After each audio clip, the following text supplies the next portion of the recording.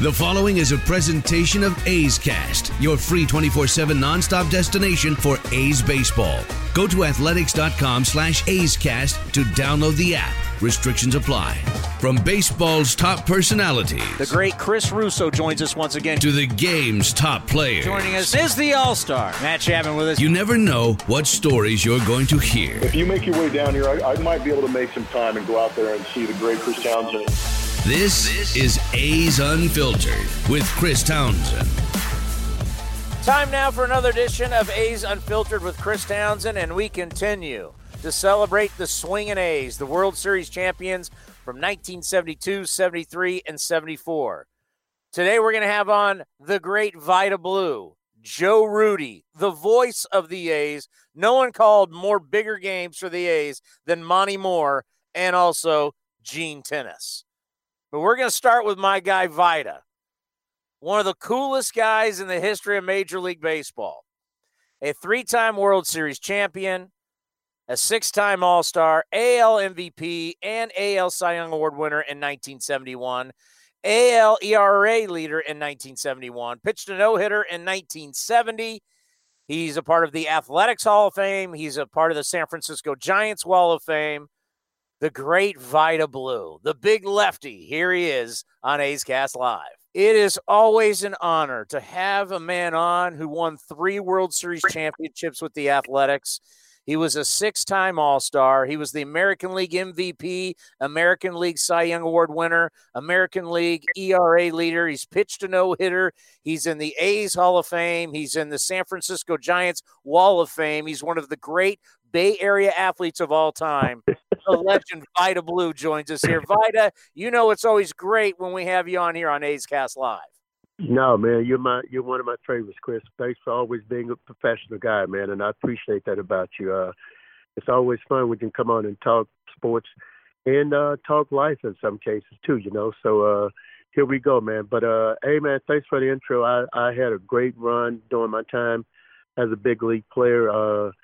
I was an avid football player, but I never thought my wildest dream I would be a Major League Baseball player. But we've been sitting around doing this unprecedented time of our lives this last month or so, and I've been watching a lot of TV. I even saw a movie the other day it was the Jackie Robinson story where he played himself, and of course I sat up on my couch there to see, but it was the same stuff where the bigotry and the prejudice and all that stuff played into the movie. But I also heard from an old veteran a long time ago. You know how we are in baseball.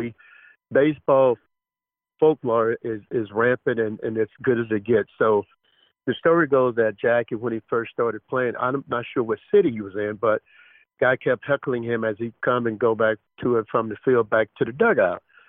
So the guy was all over him one time. So he's coming back off the field and he finally stops there. Sir, are you an American? The guy said, yes, I am. He said, well, shut up, sit down, and act like one did.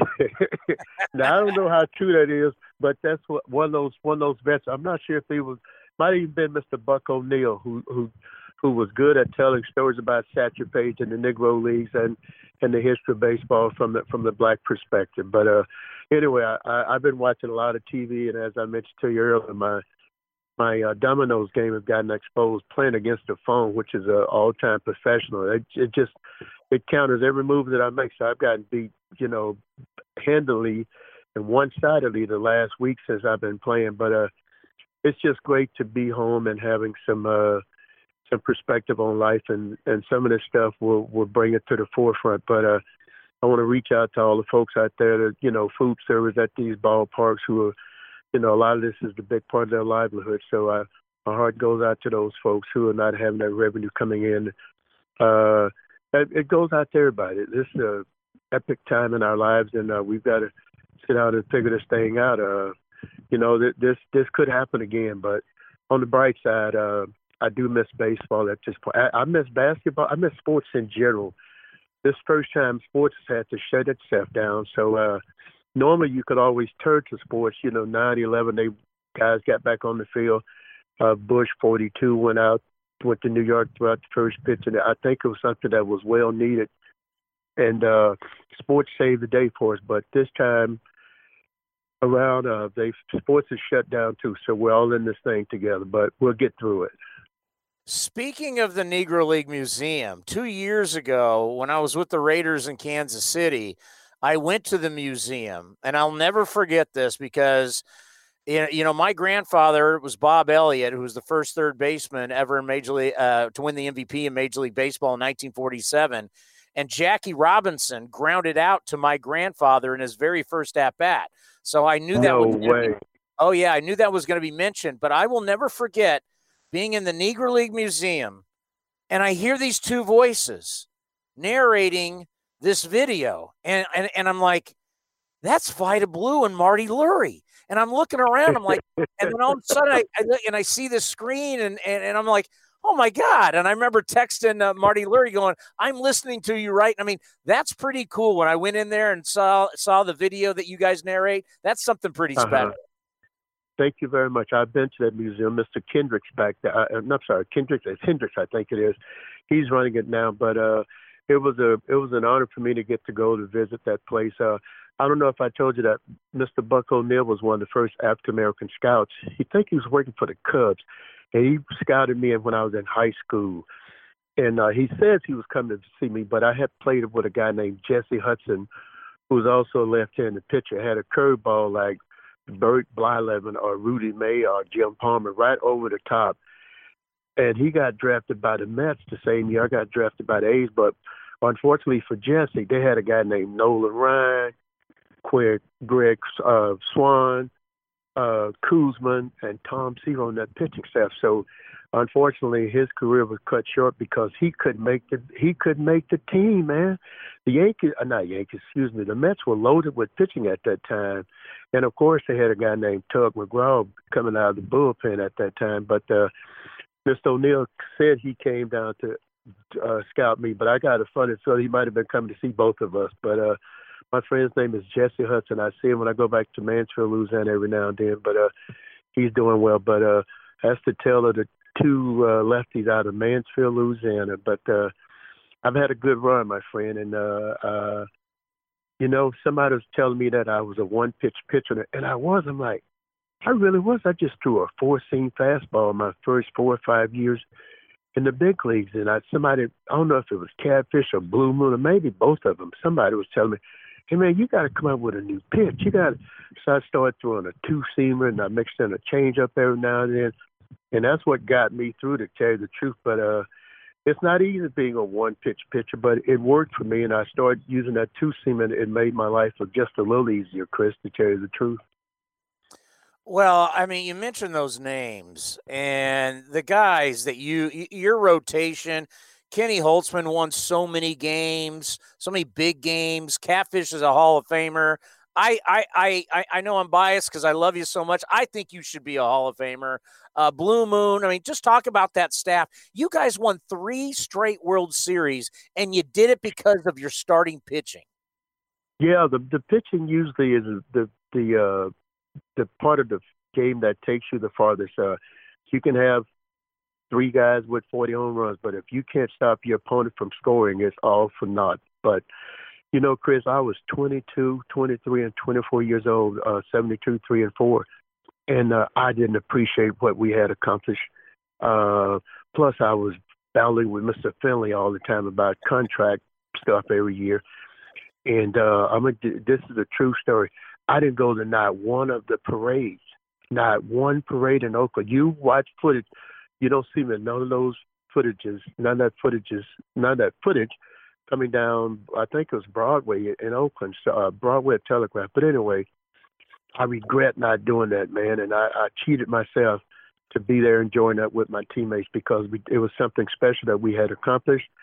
And but you can't get that back. But, you know, you move forward with your life. But it was a wonderful time for me. Like I said, 3 years in a row, 22 and 23 and 24 years old, and you're thinking, man, it's going to be like this all the time. You get a good taste in your mouth from success, you know?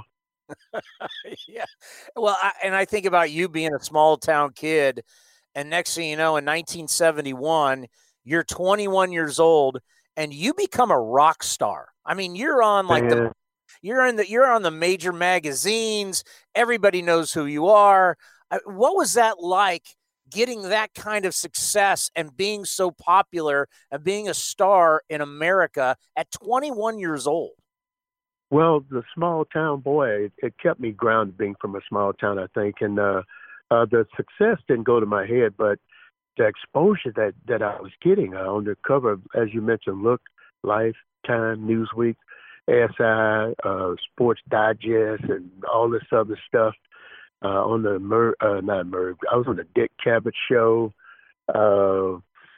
I got to play an all-star game against Willie Mays, man. I pitched to Willie Mays in 1971 during the all-star game. So I had a good run for about 5 years because, winning the championship those first 3 years and winning 20 games a couple of years in a row and winning the Cy Young and MVP in 71. It was a heck of a run, my friend. And I look back at it today and I do appreciate every minute of being a big league player because had I not made it, people ask me all the time, what would I have done had I not been a big league baseball player? I don't know, a fireman. Hell, I don't know.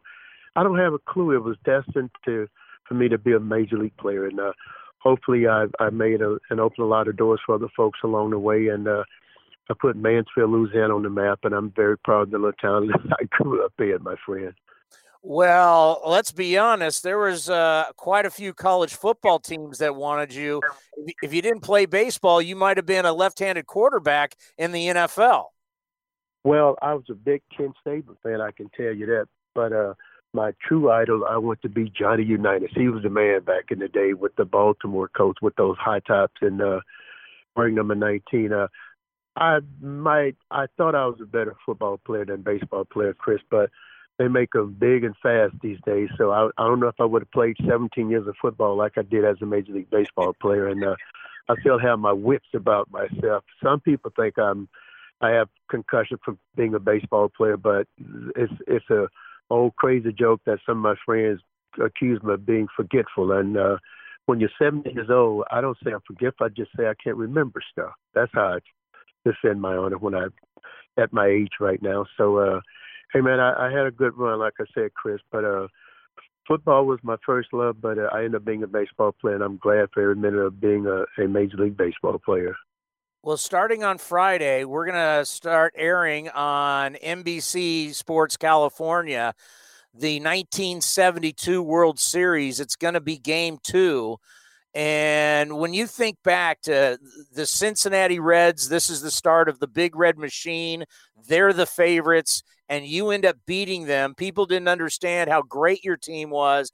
They didn't know the run you were going to go and the run you were going to go on and the dynasty you guys were. What was it like looking back, taking on the Cincinnati Reds and beating the Reds? Well, like you mentioned, they were the clean-cut guys. We had long hair and mustache, and, of course, our owner versus their owner and our manager versus Sparky Anderson. I don't know if they used us as bulletin board material, but pitching, and we out-pitched them and outplayed them. We just played solid. Matter of fact, Reggie wasn't even on that squad at that time. He got injured in Detroit.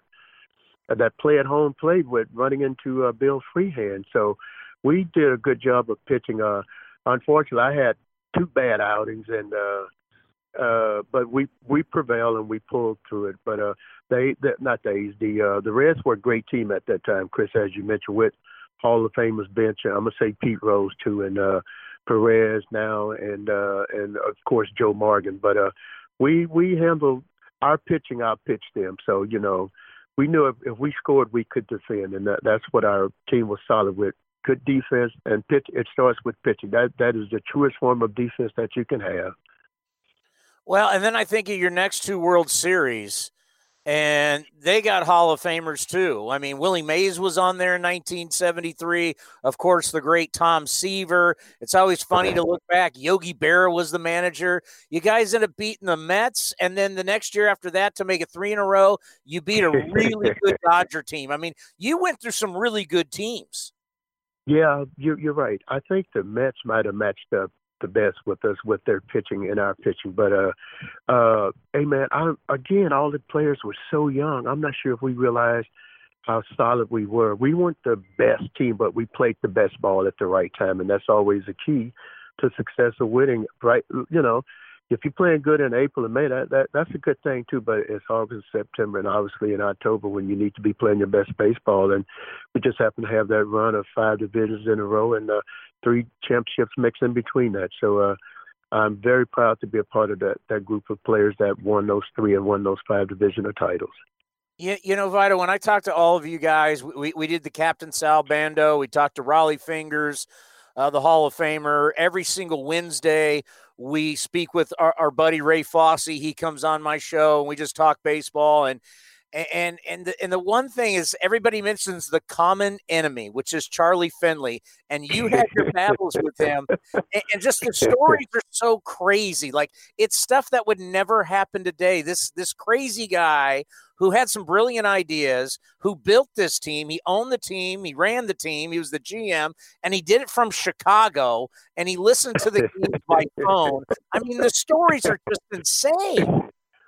Well, I don't speak very ill of the dead, but I tell people that I think Mr. Finley was a combination of Al Davis, George Steinbrenner, Ted Turner, and Donald Trump all into one. And he was that type of person. You never knew what you were going to get on any given day, but he put together a great ball club, and we won games and we won championships. So you got to give the man credit. You got to give him credit for the color coding of the uniforms with the gold gold tops and the green top and the white on Sundays, the wedding gown white, as he used to call it.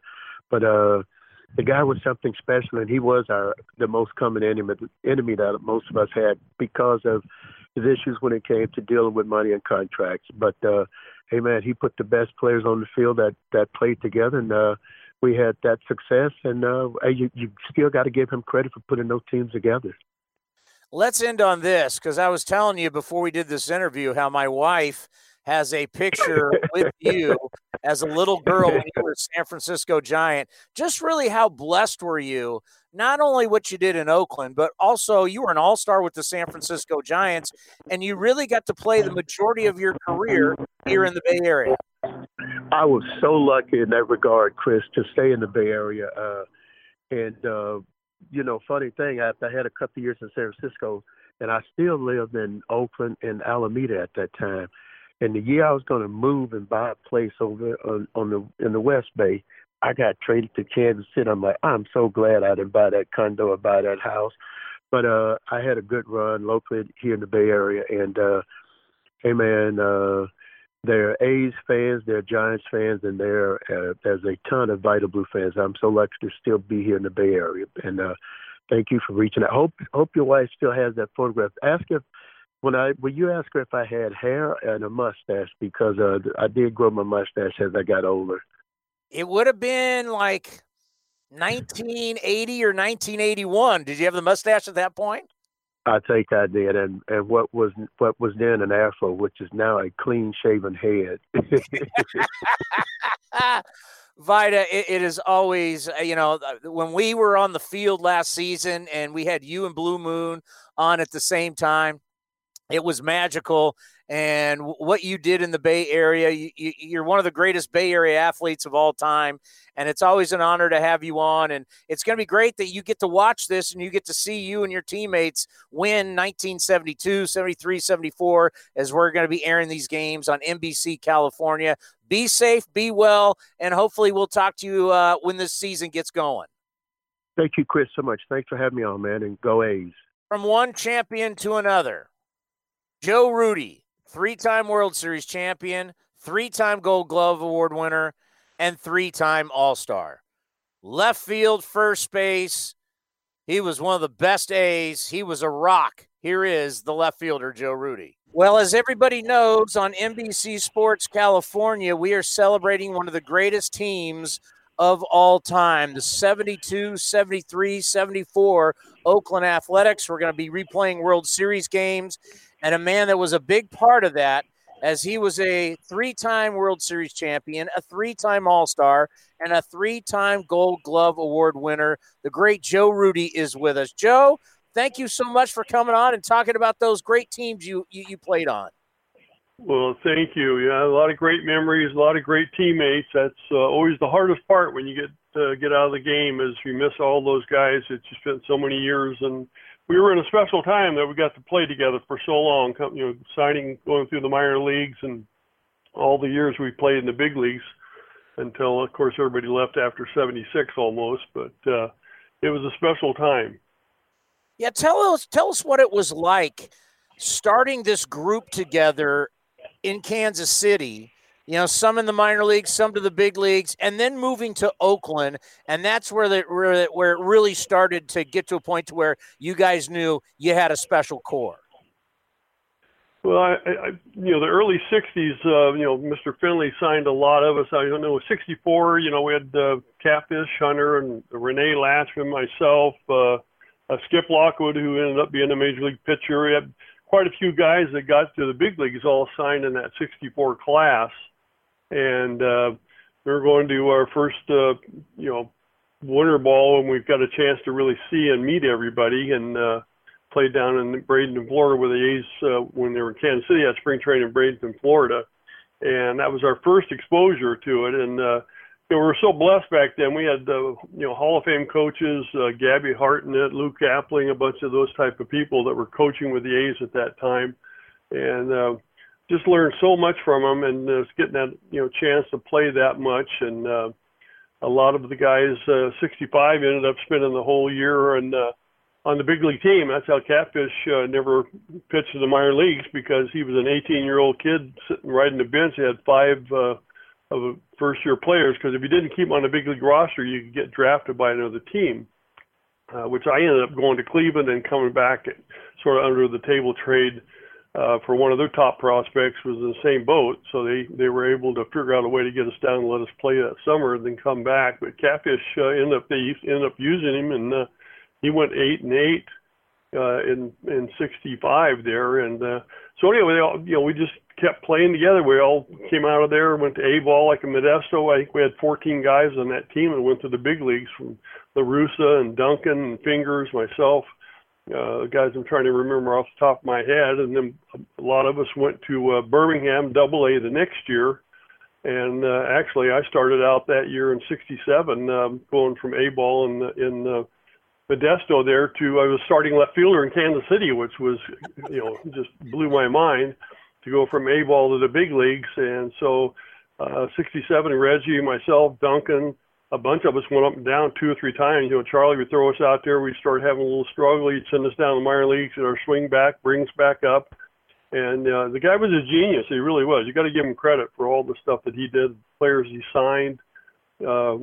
And like I said, being able to keep that core of players together. If you look at all those years from, the late '60s through '76, that basic core of players stayed together. We had a lot of guys coming in that were, fill players and stuff, but that basic unit of starting pitching and the starting lineup pretty much stayed together all those years. There's probably not too many guys in the history of the game that went from A-ball to the big leagues. I was very blessed. I really was. I signed out of high school, actually the last year before the draft. I was in that '64 class. '65 was the first year that we had the Major League draft. Rick Mundy, of course, was the very first player ever taken by the Kansas City A's, and my first roommate in the big leagues. But Alvin Dark was our manager, and went to spring training that year, and everything he told me to do, I just had one of those magical springs. I mean, I hit the ball great. I struggled greatly in the outfield because I had never played the outfield. I was a shortstop in high school and played a little bit of third base, and had just played a few games in the outfield. And so one of the reasons they sent me down, I was hitting okay, but they sent me down that year to learn how to play first base, believe it or not, in '67. And then '68, we came back, and very, very blessed again to have Joe DiMaggio as a bench coach. And Bob Kennedy was our manager, and Joe and he took me under their wing, and every day that whole year that I was there in the big club from spring training on, they would go down, and Bob would stand over in the third base coach's box and hit me line drives, fly balls, and everything else in the outfield. And Joe D would trying to, help me figure out footwork and everything. And I remember the first time they were trying to hit balls over my head where I'd turn my back on the ball, run to a spot and try to catch the ball, and I'd turn and the ball would be 50 feet, the other direction. It took quite a while to figure out how to track a ball and run to the right spot. But again, blessed with great coaching. And so it was one of those magical years. We just went down to Double-A, and we had Reggie there, Duncan Fingers won that league also, and it was just like I said, it was a blessing to be able to keep those group of those players together, all through that time period. What was that like the first time you see Joe DiMaggio in an A's uniform and you realize he's your coach? We had read about it a little bit, and then we got spring training, and, we're all just in awe of him. I was afraid to even say hi to him. He's going, Joe, who are you? And, but I tell you what, he was one of the nicest guys. He was so different around the players once he got to know you and everything. He was a jokester. He'd give you a hot foot at times sitting on the bench or in the bus, and he was great around the players. He was very wary, I guess, because of all the stuff he'd been through with the press and that kind of stuff. So he was very guarded around strangers and the press. But when he was on the bus and in the dugout on the field with the guys, he was just a super nice man. And like I said, I felt so lucky to spend 2 years with him, the years he was coaching there in 68, 69. What was it like taking down the Cincinnati Reds, the Big Red Machine, and you guys win your first World Series? Again, that was a crazy year. We started getting, we first came up, obviously we were real young. I think we moved to Oakland. Our average on the field age was 22, believe it or not. And with the guys starting out there in 68, we got our butts kicked in 68, a little better in 69. 70, we actually just lost to the Twins, I think, in that division. And, of course, 71 with Dick Williams coming on, and he was such a good manager, a good leader, no nonsense, didn't accept mental errors. I mean, errors happen, but don't do it twice, especially on the mental errors, and just pushed us so hard with that we lost in 71 to in the playoffs, of course, to Baltimore. And then 72, everybody just seemed to start coming together. And I had one of my best years that year. And we got to Cincinnati, of course, where, again, all of us are young guys in awe of their Big Red Machine. We were just so happy to be there. We didn't even think about winning. We were just out there having a great time. Of course, we lost Reggie in the playoffs that last game when he scored the winning run. And so we really didn't talk a whole lot about winning. We just went in there and, again, Dick Williams was such a good leader. We had great scouting guys that were following the Reds right before the series started. We knew, awful lot about how they hit, where to play them in the outfield, what their pitchers tried to do in different circumstances and all that stuff. So we had some great meetings going over all the scouting reports. So, this series just developed. We started playing, we won, and holy mackerel, we got a chance. And then the confidence is sky high after that. Ray Fosse, your old teammate, of course, comes on this program every single week, and he loves to tell the story about Dick Green telling him, "Oh, don't worry about it. We're going to win the World Series," when he came over in 73, and, of course, you do it in 73 and 74. So once you guys won that first one, you had great confidence. Well, we really did. And, like I said, we all had started maturing. We're all right in our mid-20s there. We had, so we all played together quite a while, had quite a few years in the big leagues, really knew what we could do. We knew that we had a really great defensive team and just incredible pitching. That was what was so great. The pitching we had, not only starting but also out of the bullpen. And, you look at the guys coming out of the bullpen with Raleigh, Darrell Nose, Bob Locker, I'm trying to think of the Spanish guy. There was a sinker ball, Horatio Pena. All these guys have been number one stoppers on other teams before we got them. And so, having not only that great starting pitching, but then coming in with those guys, And we had played that type of ball with Dick Williams all along. We played an awful lot of 2-1, 3-2, 4-3 games that were tight games, you know, and he just preached and hammered us about not beating ourselves, and not making mental errors, not making stupid plays, but going out there and making the other team make the mistakes. And I think that's what really sort of unified us and gave us that confidence as we started playing more and more and winning more, that, you know, winning just breeds winning. You know, looking back at your career, you had so many interesting things happen to you. We've mentioned that you went from A-ball to the big leagues. We mentioned that you won 3 straight World Series with the A's. Only Yankees have done that also. Then you get traded with Raleigh Fingers to the Boston Red Sox. You report they actually issue you a uniform, but then Bowie Kuhn voids the trade. So you go to, I don't know if you were at Boston or where you met the Red Sox, but that's just insane to think you got traded, you go meet the Red Sox, and then before you ever play a game, they go, no, you got to go back to Oakland. Well, a lot of people don't realize that back then, actually, the Red Sox were in Oakland. And so we had come off a Monday day game, and we had gone down to visit our folks that lived in Modesto and stuff. And back then, of course, we didn't have cell phones or anything else, and nobody could get a hold of us.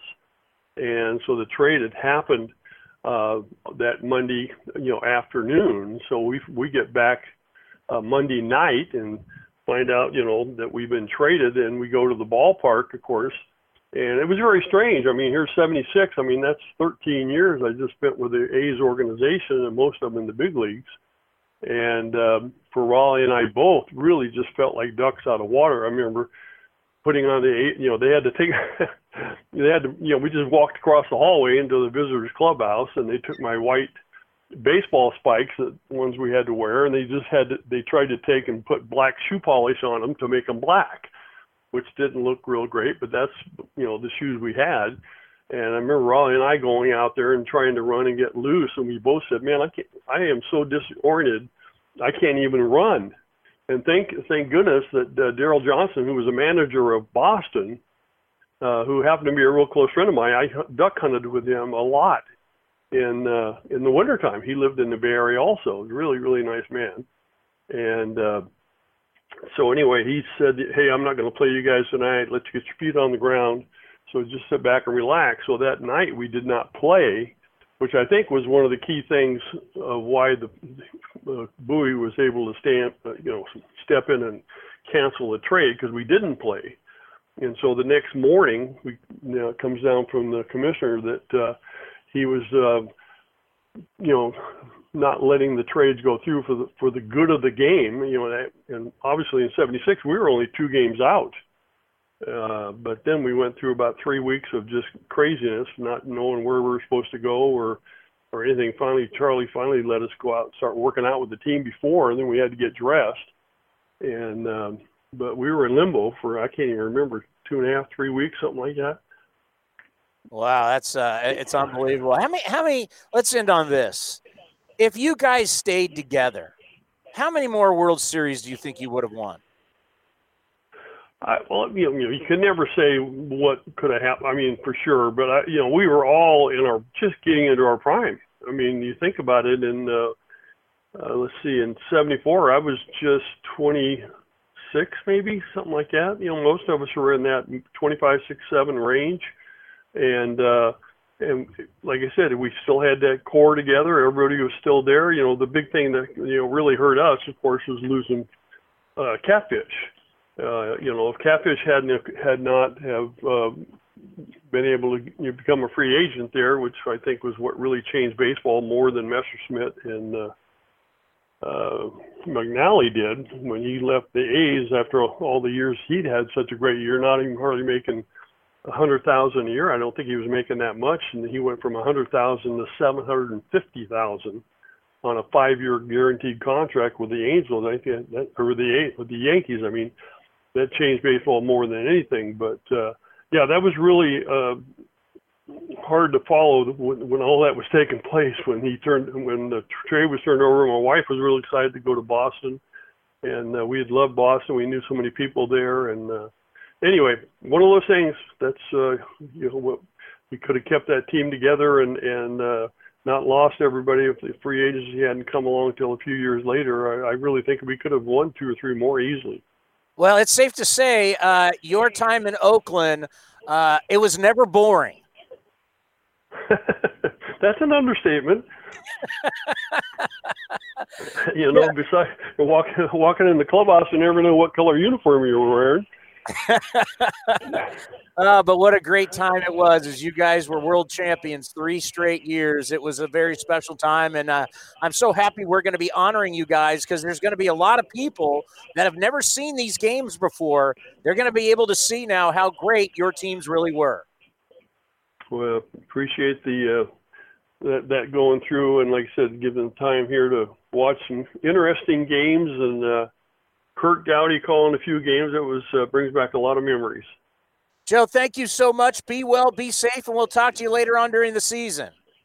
Looking forward to it. Can't wait for it to start, whether it's in Arizona or wherever it starts, but let's get this thing going. Thanks for having me on, and be safe. Gene Tenace, as a player and a coach, has been a part of 6 World Series championships.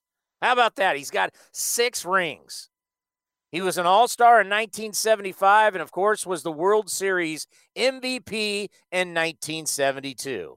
Here is Gene Tenace. Well, when you talk about somebody who had a great baseball career, not only as an athletic, but also winning World Series in multiple spots. He's a 6-time World Series champion. And, of course, he did it 3 times with the Oakland Athletics. And, of course, tonight we're playing Game 2 of 1972 between the Athletics and the Cincinnati Reds. And nobody showed up bigger in that series against the Reds than the great Gene Tenace. And he joins us now here on A's Cast Live. Gino, how have you been? I'm doing good. Thank you.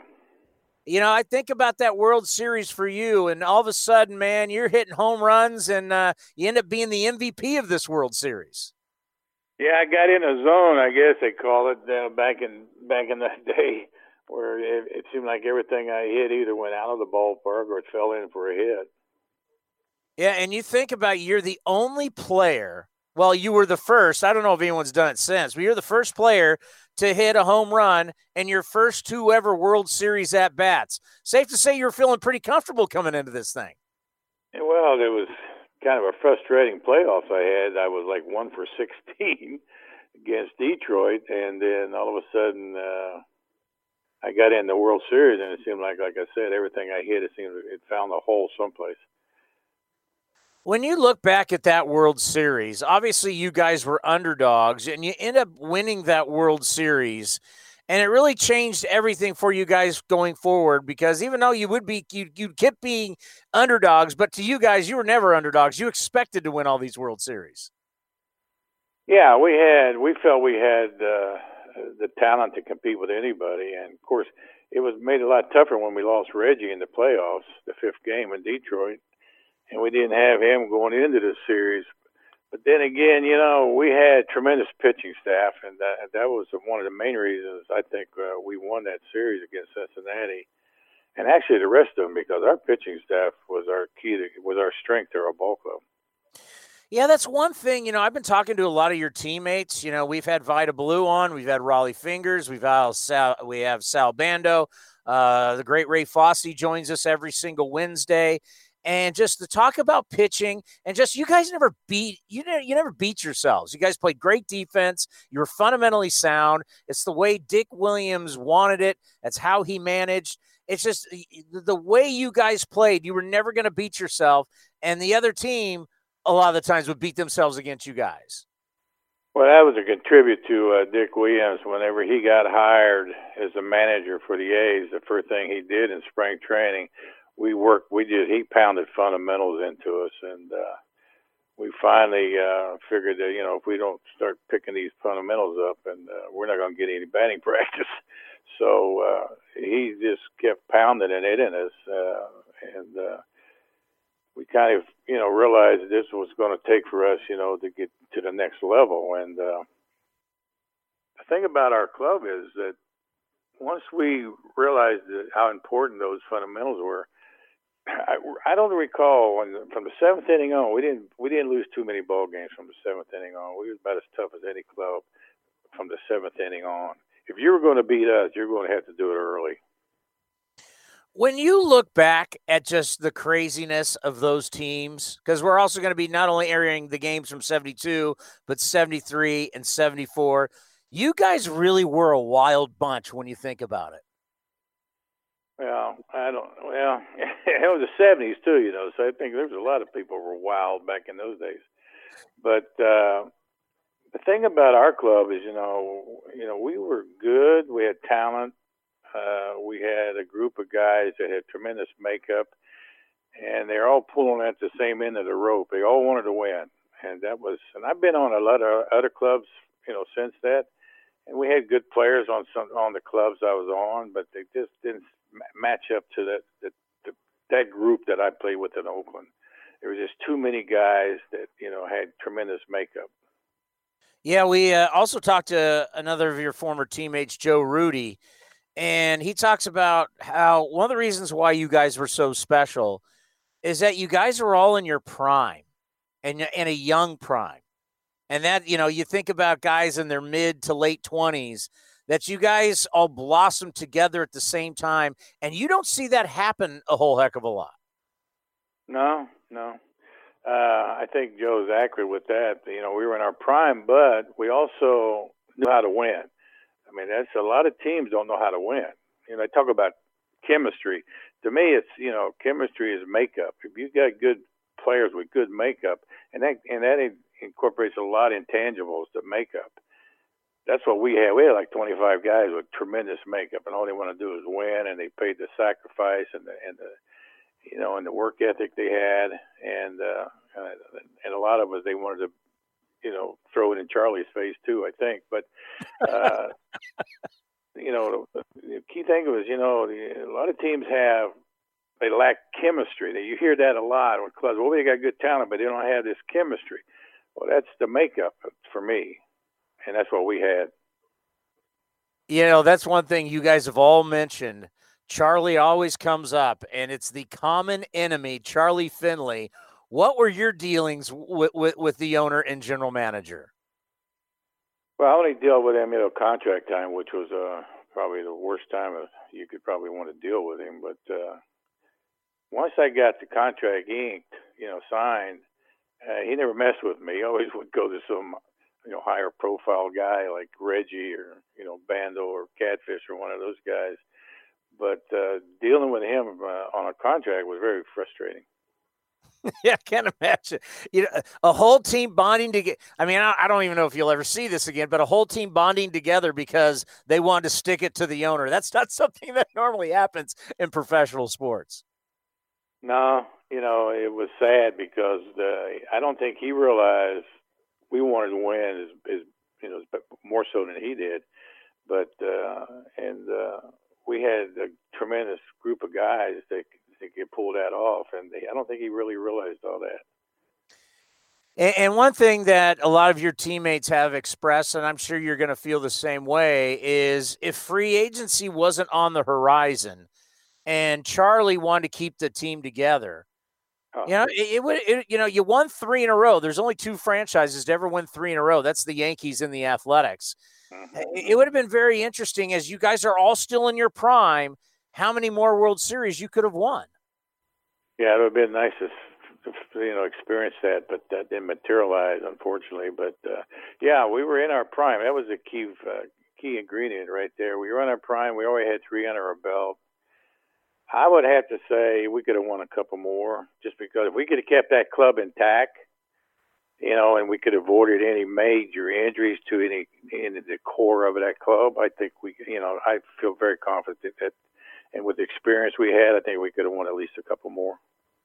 You know, you went through some tough times in 1972 in the World Series. You were getting death threats. Yeah, what was that like? That had to be a little scary for you. It wasn't fun, I can tell you that. You know, you try to play a game and you try to make a living for your family, and you get some wacko, you know, who's got different ideas about the whole thing. But yeah, it wasn't fun. You know,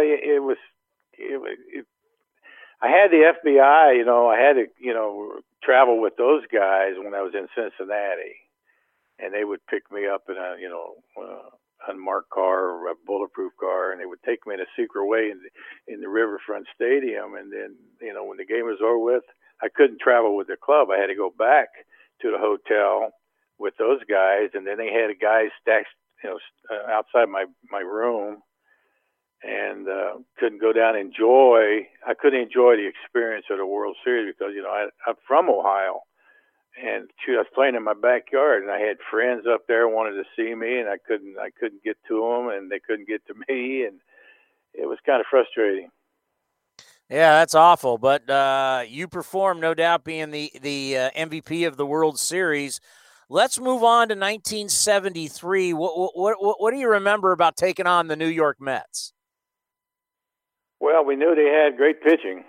They had, Tom Seaver, and they had Madlock, and then Guzman. They had tremendous pitching. We knew we were going to have our hands full with that staff. And any club that gets into a World Series is going to have good pitching. You got to have good pitching to get there. And between them and Cincinnati had good pitching, Dodgers had good pitching. But we got down to them guys. 3-2, going back to Oakland. Yeah, we ended up winning the next two games with great pitching and of course great hitting by Campaneris and Reggie Jackson. Yeah, Joe Rudy said that there was no doubt that the Mets were the team that probably gave you the toughest competition. And then we move on to 1974, and you got a star-studded Los Angeles Dodgers team, and they had that great infield that was there together. And I think the thing that's great about this World Series is that you've got a lot of big-name guys on the A's in their prime, and as we talked about before, and then you got guys on the Dodgers team that are in their prime, and you really handled the Dodgers. Yeah, I think what triggered that whole thing was, going into that first game, a couple of Dodgers players had an article, and they hung it up in our locker, saying that there was probably none of the Oakland A's could make their lineup or their roster. Maybe one guy, maybe Catfish might be able to pitch in their rotation. And of course, we all read that, and it kind of took us to another level with these guys. And we were already pretty confident, going into that thing. And then, when they put an article like that in our locker, and we just said, it shows what these guys, what we're all about. And we split there in L.A. We should have won probably the second game in L.A., but we didn't, and we took it back to Oakland and won the next three games, and that pretty was it. Yeah, that doesn't seem like very smart to put something out like that with a team that's just won back-to-back World Series. That doesn't seem very smart. And, one of the funny stories Sal Bando shared with us was, as the captain, the clubhouse guy came up and said, "Hey, we hear you guys are kind of a wild bunch." And Sal says, "Oh, no, that's so overrated." And just after that, that's when the fight broke out in the clubhouse. And Sal was like, "Oh, my God." Yeah, that was Raleigh and Blue Moon. Oh, man, that was a mess. We had this reputation going in there, and we were trying to kind of play it down. Next thing you know, bingo, these two guys get into it. And, oh, God, next thing that hit the papers. And so much for trying to play it down, But it shows you, what kind of character we had and the kind of people we had. We didn't let that affect the way we went on our business, and we were like that the whole time I was with that organization. What was it like? You also went on, you won another World Series with the Cardinals, and then, of course, as a coach. What was it like? What's the difference between winning as a player and winning as a coach? I think it's more fun as a player. I mean, it's fun to win one, and no matter what position you're in, but I just think for a player, it's just, because what you have to put into to get to that, that final goal, and you're doing all the work. The coaches are just, the coaches. They're not playing games. They're not making the sacrifices you were making, and they're not putting in the time and the effort to, as a group to win a planet, win your league, win win the pennant, get in the playoffs, and get all the way to the, World Series. But, for guys that can't get there as a player and they're fortunate to get there as a coach, it's pretty gratifying, really. But I think to answer your question, I think you get more out of it if you can play in one of them and fortunate to win one. Gene, we always appreciate the time. Last time we had you on, we were celebrating one of your World Series team. I had you down on the field, but it's great to get you here on the phone. Be safe, be well. We're going to be celebrating not only 72, 73, 74, but we're really going to be celebrating you in 1972 as you were the World Series MVP. Thanks for the time. Be safe, and we'll talk to you once this season starts. Yeah, let's hope it gets it started soon. But you guys take care, and I really appreciate the call. Always good hooking up with Gino. And then our final guest, no one has called bigger games in A's history than Monty Moore. Because if you remember back in the day, this legendary voice out of Oklahoma, he would be on the national TV broadcast when the games were back in Oakland. And then he'd be on the national radio broadcast when the teams were on the road. This is a really big deal. So Monty Moore became a national voice and for years started doing national games because of it. But Monty Moore, the voice of the A's, came with the A's from Kansas City, called all these World Series games. He's an absolute treasure. He truly is the voice of the Athletics. Here is the great Monty Moore. Well, I've been talking a lot about this here on A's Cast Live, that we want to bring on familiar voices that mean something to you. And I don't know if there's a bigger voice ever for the Oakland Athletics when you think of Monty Moore and the greatness of his career. And we're celebrating the 72, 73, and 74 World Series teams, and he called all these games and did it nationally too.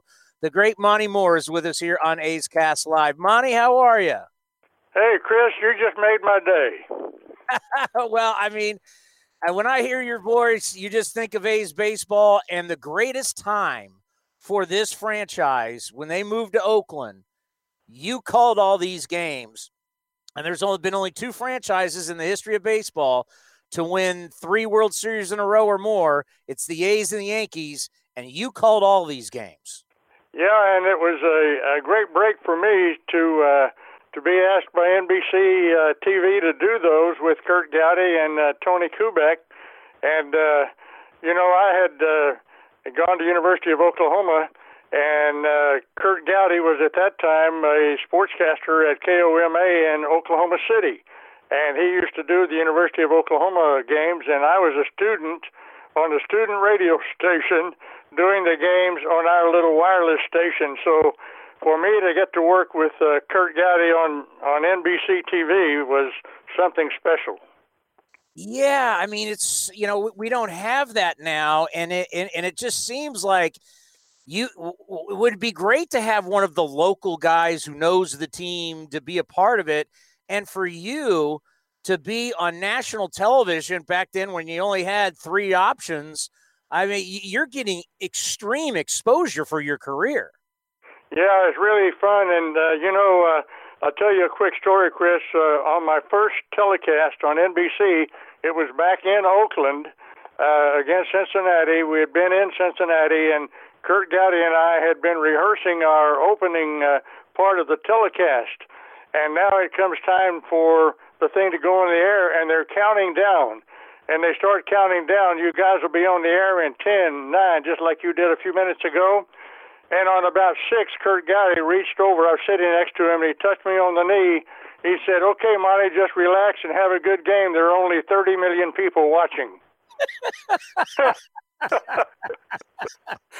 Oh, God, that is a great story. Because, the ratings back then for sports, like I said, there, you only got 3 options. There wasn't cable. I mean, everybody's watching. And even when, think about, I believe you did the Saturday game of the week too, correct? Yeah, I did. After the World Series, after I actually left the A's and came down here to Porterville and bought the radio stations, NBC called me up and asked me would I be interested in doing the Saturday afternoon backup game for the game of the week, and I said absolutely. So Maury Wills joined me, and he and I did it for 1 year, and then Wes Parker did it with me for 2 other years. Wow, you've had some partners that, I mean, the names of the people you've worked with is unbelievable. Well, yeah, on the A's broadcast alone, I can't tell you how many I've had, but oddly enough, Chris, 4 of the guys who worked with me on Oakland A's broadcast are now Hall of Famers. And some of them were there not very long. Harry Carey was one. He was there for 1 year. And, of course, John Miller was there for 1 year when Charlie asked us to fire him. That was one of the worst mistakes he ever made. And Bob Elson worked there, 1 year. So I've had the pleasure of working with some Hall of Famers on the Oakland A's broadcast. Well, we're celebrating these teams that are truly some of the best teams ever in our game. And you think about the teams that they beat when you start talking about the Big Red Machine and the Mets and then the Dodgers with that great infield and great starting pitching. What was it about this A's group that allowed them to take down the biggest? They were always underdogs, and they took down the biggest teams in the game. What was it about them that allowed them to do that? Well, Chris, those clubs were made up of a bunch of players who played together in the minor leagues, a lot of them, under good management, like Johnny McNamara managed some of those guys before they got to the big leagues, and a lot of them had signed big contracts when they were maybe right out of college, but they played together for a few years in the minors before they got up to the big leagues. And when they got there, they ended up with, I think, one of the best team captains in any sport. And I've done football, basketball, and everything with team captains. I think Sal Bando represented a team captain and what he could do to help a ball club better than any I've ever seen in any sport. There were 4 years, Chris, when he played in over 150 games. And in 2 of the years, he played 162 games. And for a guy to play every day, and the players looked up to him, quite a bit. And in particular, Raleigh Fingers got a lot of talkings to when Sal would come over from third base and talk to Raleigh, who once in a while would forget things that were in the game plan. We recently talked to Sal Bando and Raleigh Fingers, and I asked Sal what it meant to him that to this day, if anybody refers to him, they refer to him as Captain Sal. And that's really special. It goes to your point of what he meant to the ball club. Yeah, and when Alvin Dark was hired by Charlie to take over in Oakland as manager for the second time, as a matter of fact, he was also a manager in Kansas City for Charlie. But when Alvin Dark took over, he came into the first meeting down at spring training, I'm told by some of the players who were there, that Alvin started saying some things, and the players let Alvin know that, hey, look, we learned how to play championship ball under Dick Williams, and Sal Bando is our captain. He'll take us through. Don't worry about it, Alvin. We'll carry you through. Yeah, that's something your good friend Ray Fosse tells us all the time about how when he showed up from Cleveland, and next thing you know, Dick Green's telling him in spring training, "Oh, we're going to win the World Series. Don't worry about it." And it's like it's like crazy to think, but that was how confident these guys were. Yeah, and looking back over the 3 years that you're talking about, 72, 3, and 4. I was just checking my old scorebooks recently when I heard I was going to be talking to you, and boy, they had a lot of players, and it wasn't just the same one all the time. A lot of players made awfully big plays, very important plays in those 3 years in the World Series. And of course, you're well versed in most of the ones that we're talking about, I'm sure. But those guys the tougher the game, the better they were. And you had a budding star in Reggie Jackson. When did you know watching him like, oh God, this guy is amazing? First batting practice I ever saw him take.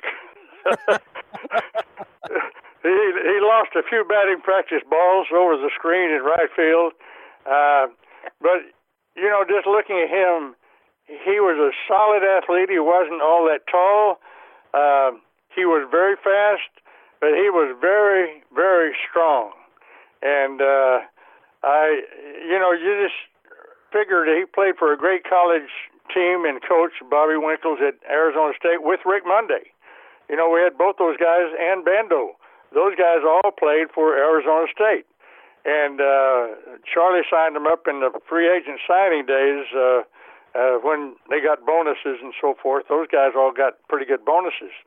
But to see all the things that Reggie did were absolutely tremendous. And as just another one of the great players on those teams. I think about how lucky you are compared to what we have today, because when you're throwing Catfish and Holtzman and Vida and Blue Moon out there, you're not having 3.5-hour games like we have now, where we have a starting pitcher go 5 or 6 and we have a bunch of relievers. Yeah. Next, the games you were calling, those games went quick because you had that great starting pitching. Yeah, and it wasn't just one good one on the pitching staff either. You named Holtzman and Hunter. There's another one that we can mention that's the only guy I think had ever pitched in all 7 games of the World Series. That was Darrell Knowles. And we played in the 1973 World Series without Knowles, and was it 73? Yeah, I think it was, that Darrell got hurt during the playoffs and didn't get to play in a World Series, the same World Series that Reggie didn't get to play in. But then the next year, Knowles pitched in all 7 games of the World Series. Yeah, the one thing that blows me away, and Fosse brings it up all the time, how they only used 5 pitchers in the 74 World Series against the Dodgers. That's so unheard of. That will never happen again. Yeah, right. And something happened in that World Series that never happened again either. And it was Catfish Hunter was called into a ball game in the 5th inning out of the bullpen. It was he only, in his whole career with the A's and in the big leagues, he only pitched in relief in 2 games. One of them was in that World Series for one part of an inning. Yeah, didn't he? He closed out one of the games in '72, didn't he, against the Reds? I don't think he closed it out, but he got into a game. I don't recall exactly when he got into him, but I remember against the Dodgers when he came in. We were talking about this is the only time in his life he's ever been in relief. And I know he talked about it in some of the interviews and so forth. So it didn't happen very often that we got to see him come in and relieve anybody. One thing these guys all talk about is a common enemy, and that's Charlie Finley. Imagine that. Tough. As a broadcaster, what was it like to work for him? Well, I got accused of listening to Charlie and having him tell me what to say all the time when I was, doing the games and Charlie was there. I can honestly tell you, Chris, the only time he ever told me what to say on the air was be sure to plug cap day, helmet day, all the promotion days. And then once in a while, during a ball game, he would call up to our booth and tell us, hey, I just made a trade, and I want you to announce it. Well, we'd announce it, and the guys out in the bullpen always had transistor radios, and when I announced that trade, like a trade had been made during the game, those guys hadn't heard it. They heard it on the radio. Well, Charlie, he stayed after us to promote all the special events, things like that, but he never really told me what to say about the team or anything like that. Yeah, Raleigh Fingers was telling us he talked to him like one time he negotiated a contract with him, and after that he got an agent and never spoke to him again. What was that? As kind of like on the outside looking in, what was it like watching the relationship? And obviously Charlie was in Chicago most of the time, but what was it like watching the relationship between the owner, he's the owner GM, with the players? Well, it was maybe unequaled in big league history. I don't know about Steinbrenner, some of those guys that were, pretty well known as tough owners, but It was really bad between the two. I'll tell you how bad it was reflected on me at one time.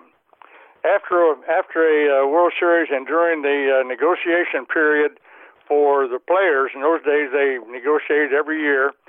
Well, after the World Series, I was invited to take my wife and kids on a cruise with, I think, 4 or 5 of the ball players, and we were to provide a program every day on the ship.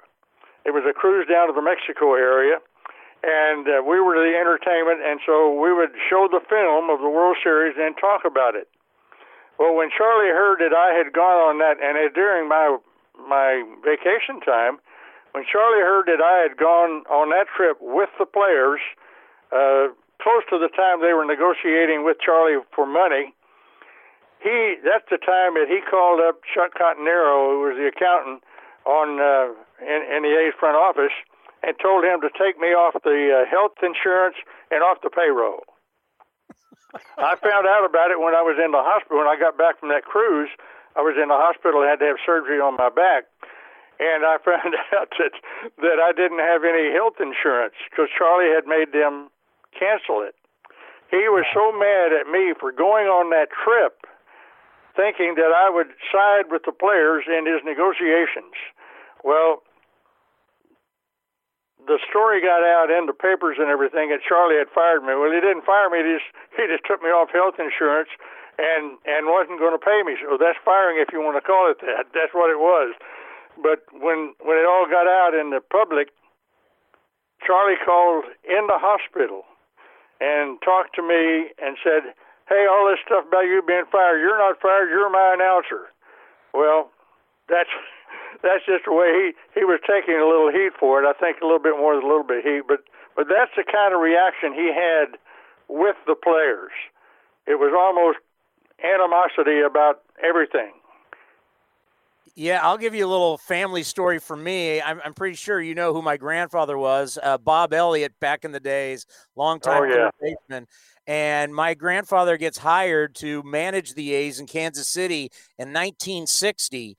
And as my grandfather is driving from San Diego to Kansas City with my grandmother, my mother, and my aunt, when he arrives, Charlie had traded Roger Maris to the Yankees. They immediately got into a fight. And after the year, my grandfather couldn't wait to get out of there and join the first Angels staff. So I don't think anybody that came in contact with Charlie Finley didn't have one brush up at some point. Yeah, absolutely. But that's about the only time he cussed me out. He cussed me out after one of the World Series parades they had in downtown Oakland, and the people who arranged a parade, it was going to end at a park there in Oakland, and all the players would get out of the cars and be introduced. Well, they had me in the last car in the parade, so when it was all over, I'd go up to the stage and introduce the players. Well, the players got there well ahead of me, and Charlie had John Miller, my broadcast partner at that time, introduce some of the players as they came out. And then when I got there, all the players had been introduced already, but they asked me to say some things about the team. I forget what it was. But the day after the parade, Charlie had all the staff over at the Edgewater Hotel, and when I knocked on the door, he started yelling and cussing at me for not being there for the introduction of the players. I said, "Charlie, I didn't have anything to do with where I was in the parade. They put me back in the parade." I mean, it was like he went crazy. And the whole staff was there and heard it, and every one of them was, just kind of cringing. Yeah, wild times. Hey, Monty, thank you so much for coming on the program and talking about these great teams. Truly one of the best eras in baseball history. And, when we think of voices of the Oakland Athletics, you're at the top of the list. So thank you so much for the time. Be well, and we'll talk to you once this season starts. All right, Chris, I'm glad you're in this program. You're good for the team and good for the fans. Thank you so much. Be safe. See you later. It's been so much fun celebrating these teams and these guys and looking back on truly their greatness. We thank Vida Blue, Joe Rudy, Gene Tennis, and Monty Moore for joining us on A's Cast Live. Now back to A's Cast, powered by TuneIn. This has been a presentation of the Oakland Athletics.